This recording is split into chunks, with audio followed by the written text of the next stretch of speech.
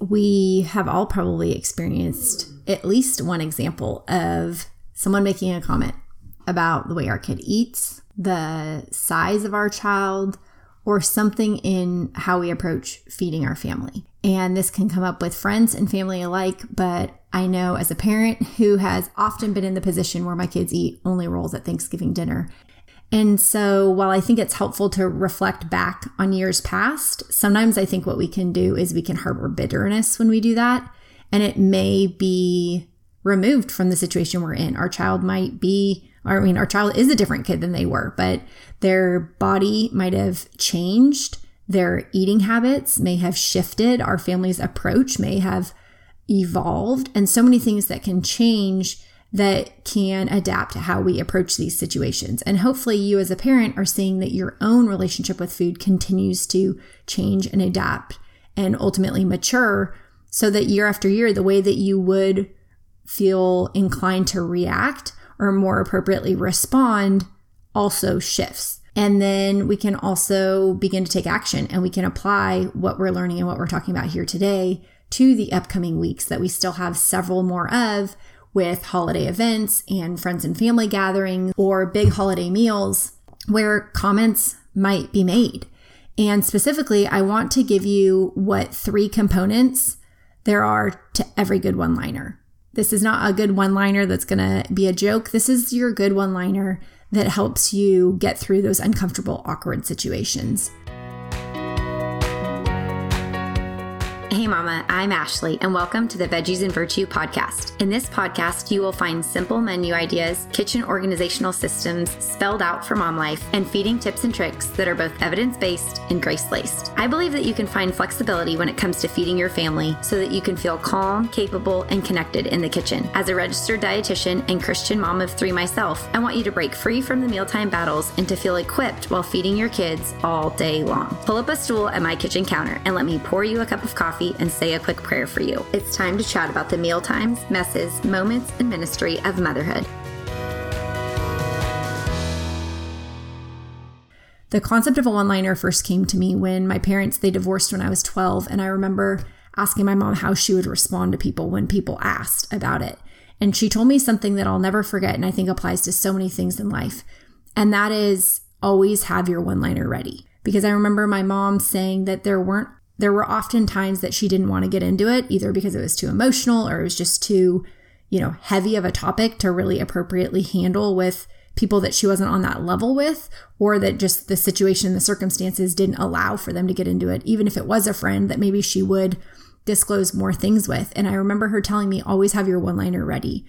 And anytime I find myself in a situation where I'm only going to give the tip of the iceberg, I'm not going to get into the whole thing with someone, and either for my own personal boundaries or just out of, consideration for the situation or scenario that we're in and the conversation that we're able to have, I want to have a one-liner ready. Because as someone who, especially with postpartum anxiety and when I had more social anxiety, sometimes it was really hard to know, how much do I say or what do I not say? And I could overthink it to the nth degree. But if I know that I might feel anxious about something in advance, I like to come up with a one-liner. And I think if you're someone who found yourself over the holiday season this year so far, and you found yourself in scenarios where you were a little uncomfortable, or if you found yourself in that situation or, planning on being in a situation like that again with the same group of friends or the same, family dynamics and things like that, where you can kind of find yourself wrestling with some of that anxiety on how you handle these awkward comments, these uncomfortable meals, these situations that honestly just feel very counter to what you want your kids to be in, and yet it's not necessarily something that you can get out of. I want to encourage you to come up with what your one-liner is. And so today's episode, we're going to talk about what 3 components I think help you create an effective one-liner that will not just be like a passing phrase to get you out of an uncomfortable situation. It won't be a confrontational phrase that, makes you engage in a conversation that you don't want to have, but it supports you and the job that you're doing, raising a child with a healthy relationship with food. It protects your child and, gives a little bit of a shield to with you being in between your child and maybe the person who's saying certain things. And it helps give you a little confidence that you are equipped and ready to handle it, and you don't have to engage in conversations that you don't want to, particularly about your child's body size, body shape, weight, or the way that they eat. So with that, let's go ahead and dive into the 3 components that I think are included in every good one-liner. The first of that would be advocacy. I want you going into these things to be very clear on what your approach is. So if you're going to a family gathering or a holiday event or wherever you find yourself outside the home where there's going to be dynamics outside your control and there's going to be people who naturally just eat differently and feed differently than you do in your family, I want you to be really clear going into those events what your approach is. And this is obviously something we talk about at length in each and every episode and cumulatively throughout my podcast and the Veggies and Virtue community. But this is fostering a responsive feeding approach, that you as the parent know your approach to how you handle feeding, that you're in charge of what, when, and where food is offered. Your child gets to decide if, whether, and how much to eat. That's the bare bones of the approach that we talk about all the time. But the goal here is you're not looking to get into an argument with someone who maybe doesn't align with what your approach is. This is true, as we know, as moms.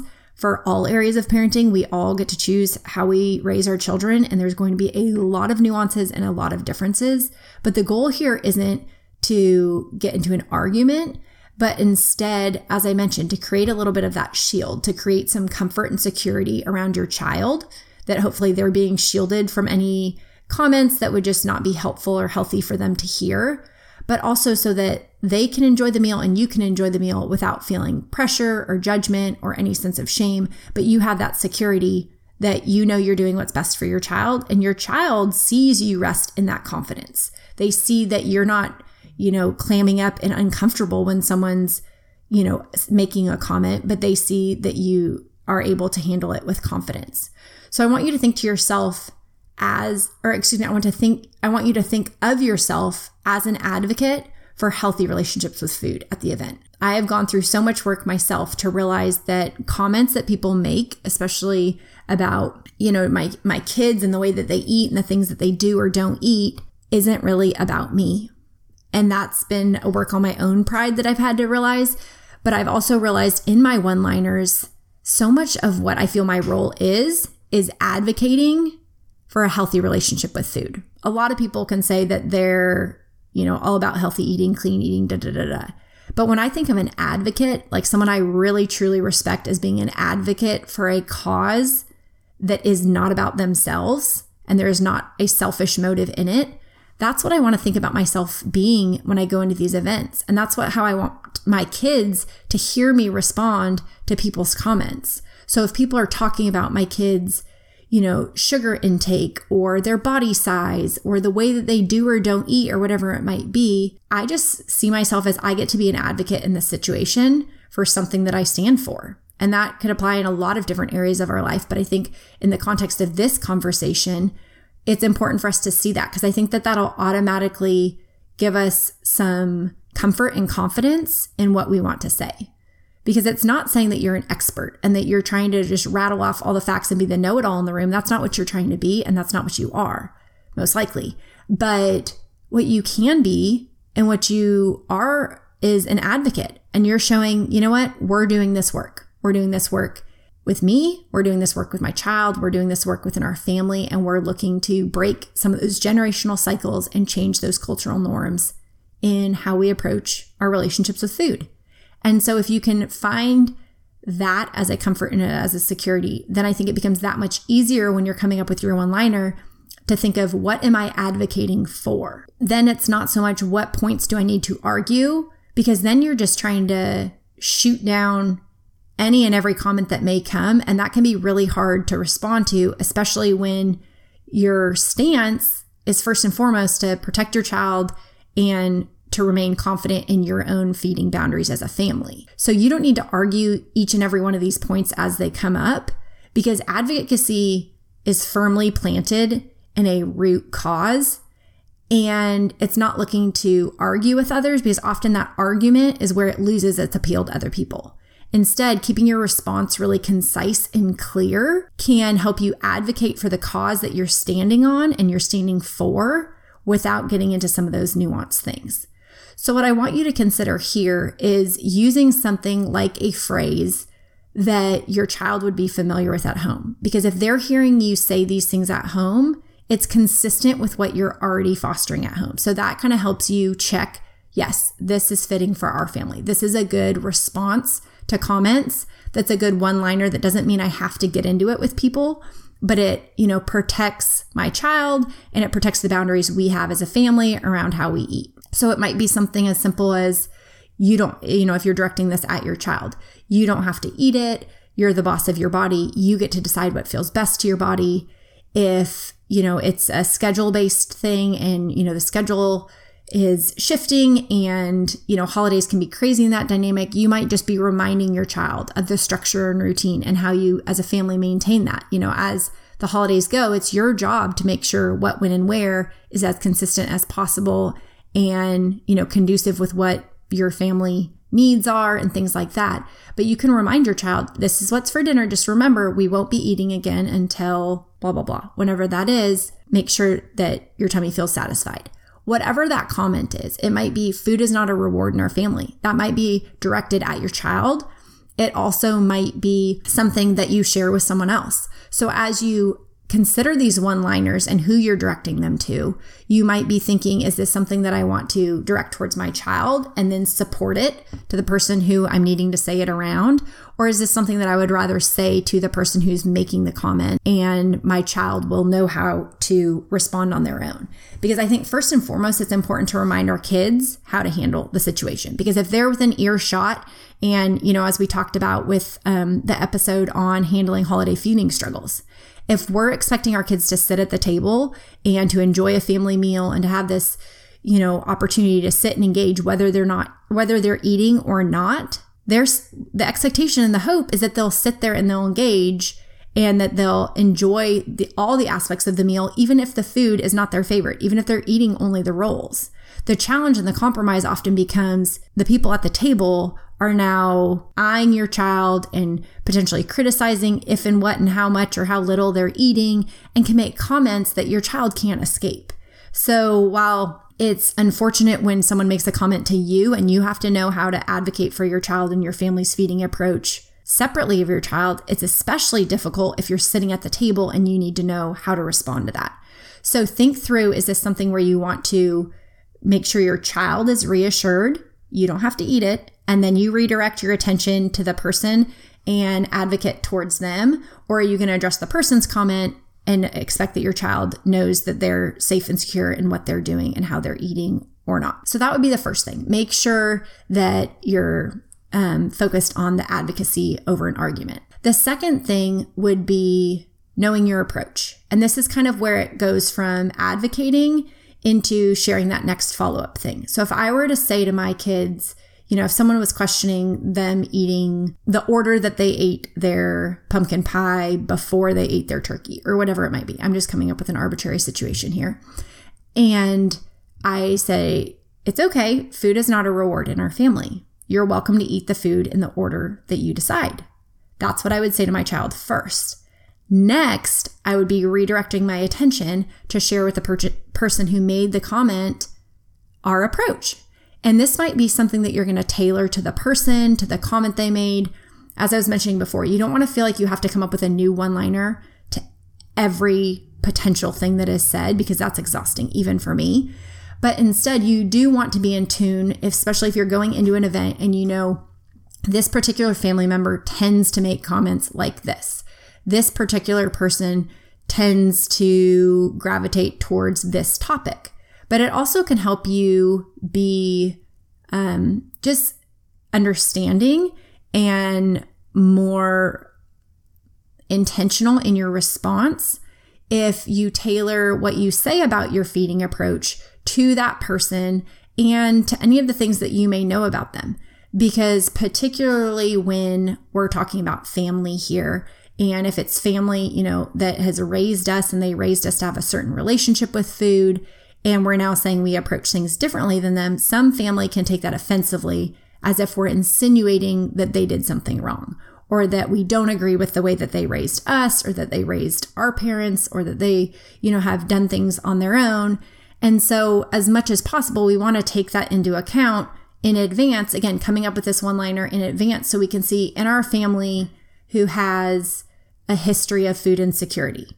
Or I know with my grandparent who was raised during the Great Depression. Or I know with my cousin who's a vegan. Or I know with this family member who has struggled with their weight and is still, really trying to develop a healthy body image on their own. How can I be sensitive to those aspects of who they are and yet still stay consistent in my advocacy for what our feeding approach is? So you can tailor what this feeding approach is and tailor how you're feeding your child in a way that's respectful and yet responsive. So a base example might be something like, in our family, we get to decide what's offered and our child gets to decide how much of that is eaten. Now, if you know that the specific family member is going to be triggered by, that you're not reinforcing a clean plate club, or that you're allowing your kid to eat this certain thing in a certain order, you might choose to add to that and to elaborate. But really here, what I want you to think about is, what is the opportunity for conversation that's being created? Because we all know that, again, we don't want the advocacy to turn into an argument. And that's where you can lead with advocacy, follow it up with your approach, but you might have very small, short, concise one-liners here to say what your approach is. Because if you know that the person you're speaking with is not open to hearing about your approach, or is not going to be receptive to how you're doing things differently than they do or they did, then it's probably not worth the time to even try and engage in a conversation about it, because it might end up turning into an argument, and that becomes tense for everyone at the table or wherever you might be. So instead, you want to see if the conversation continues and the person shows an interest or an eagerness to learn and hear more, then you might begin to take time and elaborate a little bit more on the approach. The opposite is also true. If you know the person is not interested and open to hearing more about your approach, have this be a really simple one-liner that you can include that, again, protects your boundaries and what you're doing and gives you the authority as the parent to know you don't need to shift what you're doing to try and arbitrarily adapt to whatever comment they may made.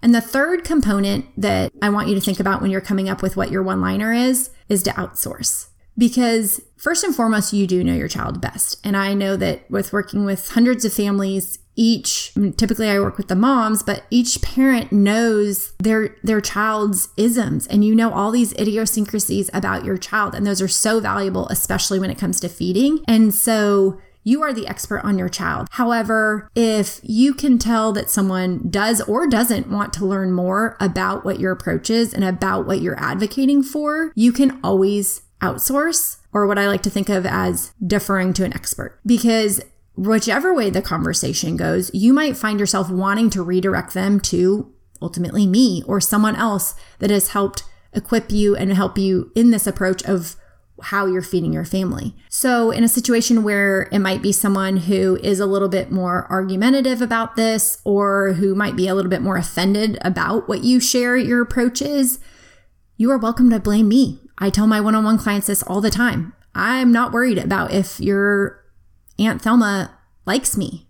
What I'm worried about is making sure that you feel confident and calm at meals and in feeding your family. And so you can always blame me, and you might just share with them, we've been learning a lot from this pediatric dietitian, and she specializes in helping families form healthy relationships with food.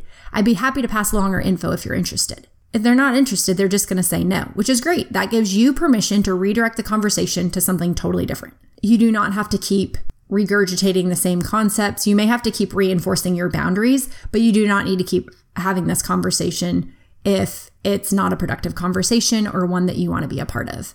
However, if it's someone that genuinely is interested and genuinely does want to learn more, that I have plenty of grandmothers who follow me, and they're often the ones who email me back and comment and engage the most, because they are eager to learn and they are excited. And there's thankfully a lot of the older generation that, even though they may have been raised a certain way, they're still really excited about the opportunity to help their children and their grandchildren foster these really healthy relationships with food and what that looks like. And so they may be open to it, and then you can pass it along to them. But again, if it's a positive, proactive conversation, it may be one that continues, and they may genuinely want more information and for you to outsource some of the advice that you've gathered.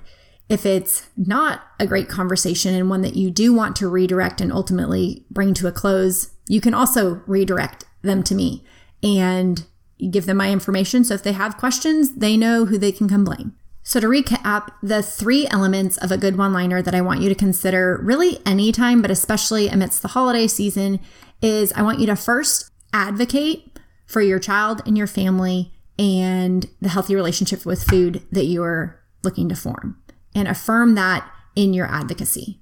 Second, I want you to be clear on what your approach is and make sure that as you approach it with this person, you can be sensitive and in tune with some of the nuances of maybe how they approach feeding and how that may be similar or different from you. But make sure that you're clear on what your family's approach are so that you can feel confident in sharing just a little bit of that with them until you know if they're open to more dialogue about it. The third and final component that I think is really helpful for creating this one-liner for people is knowing that you can always outsource. You're not expected to be the expert. Just because you're an advocate for something does not mean that you're the expert. And it's totally fine to either defer to people like myself and to give people my information if they want more information, or to just get them off your back if they're not willing to let up and question you in your authority.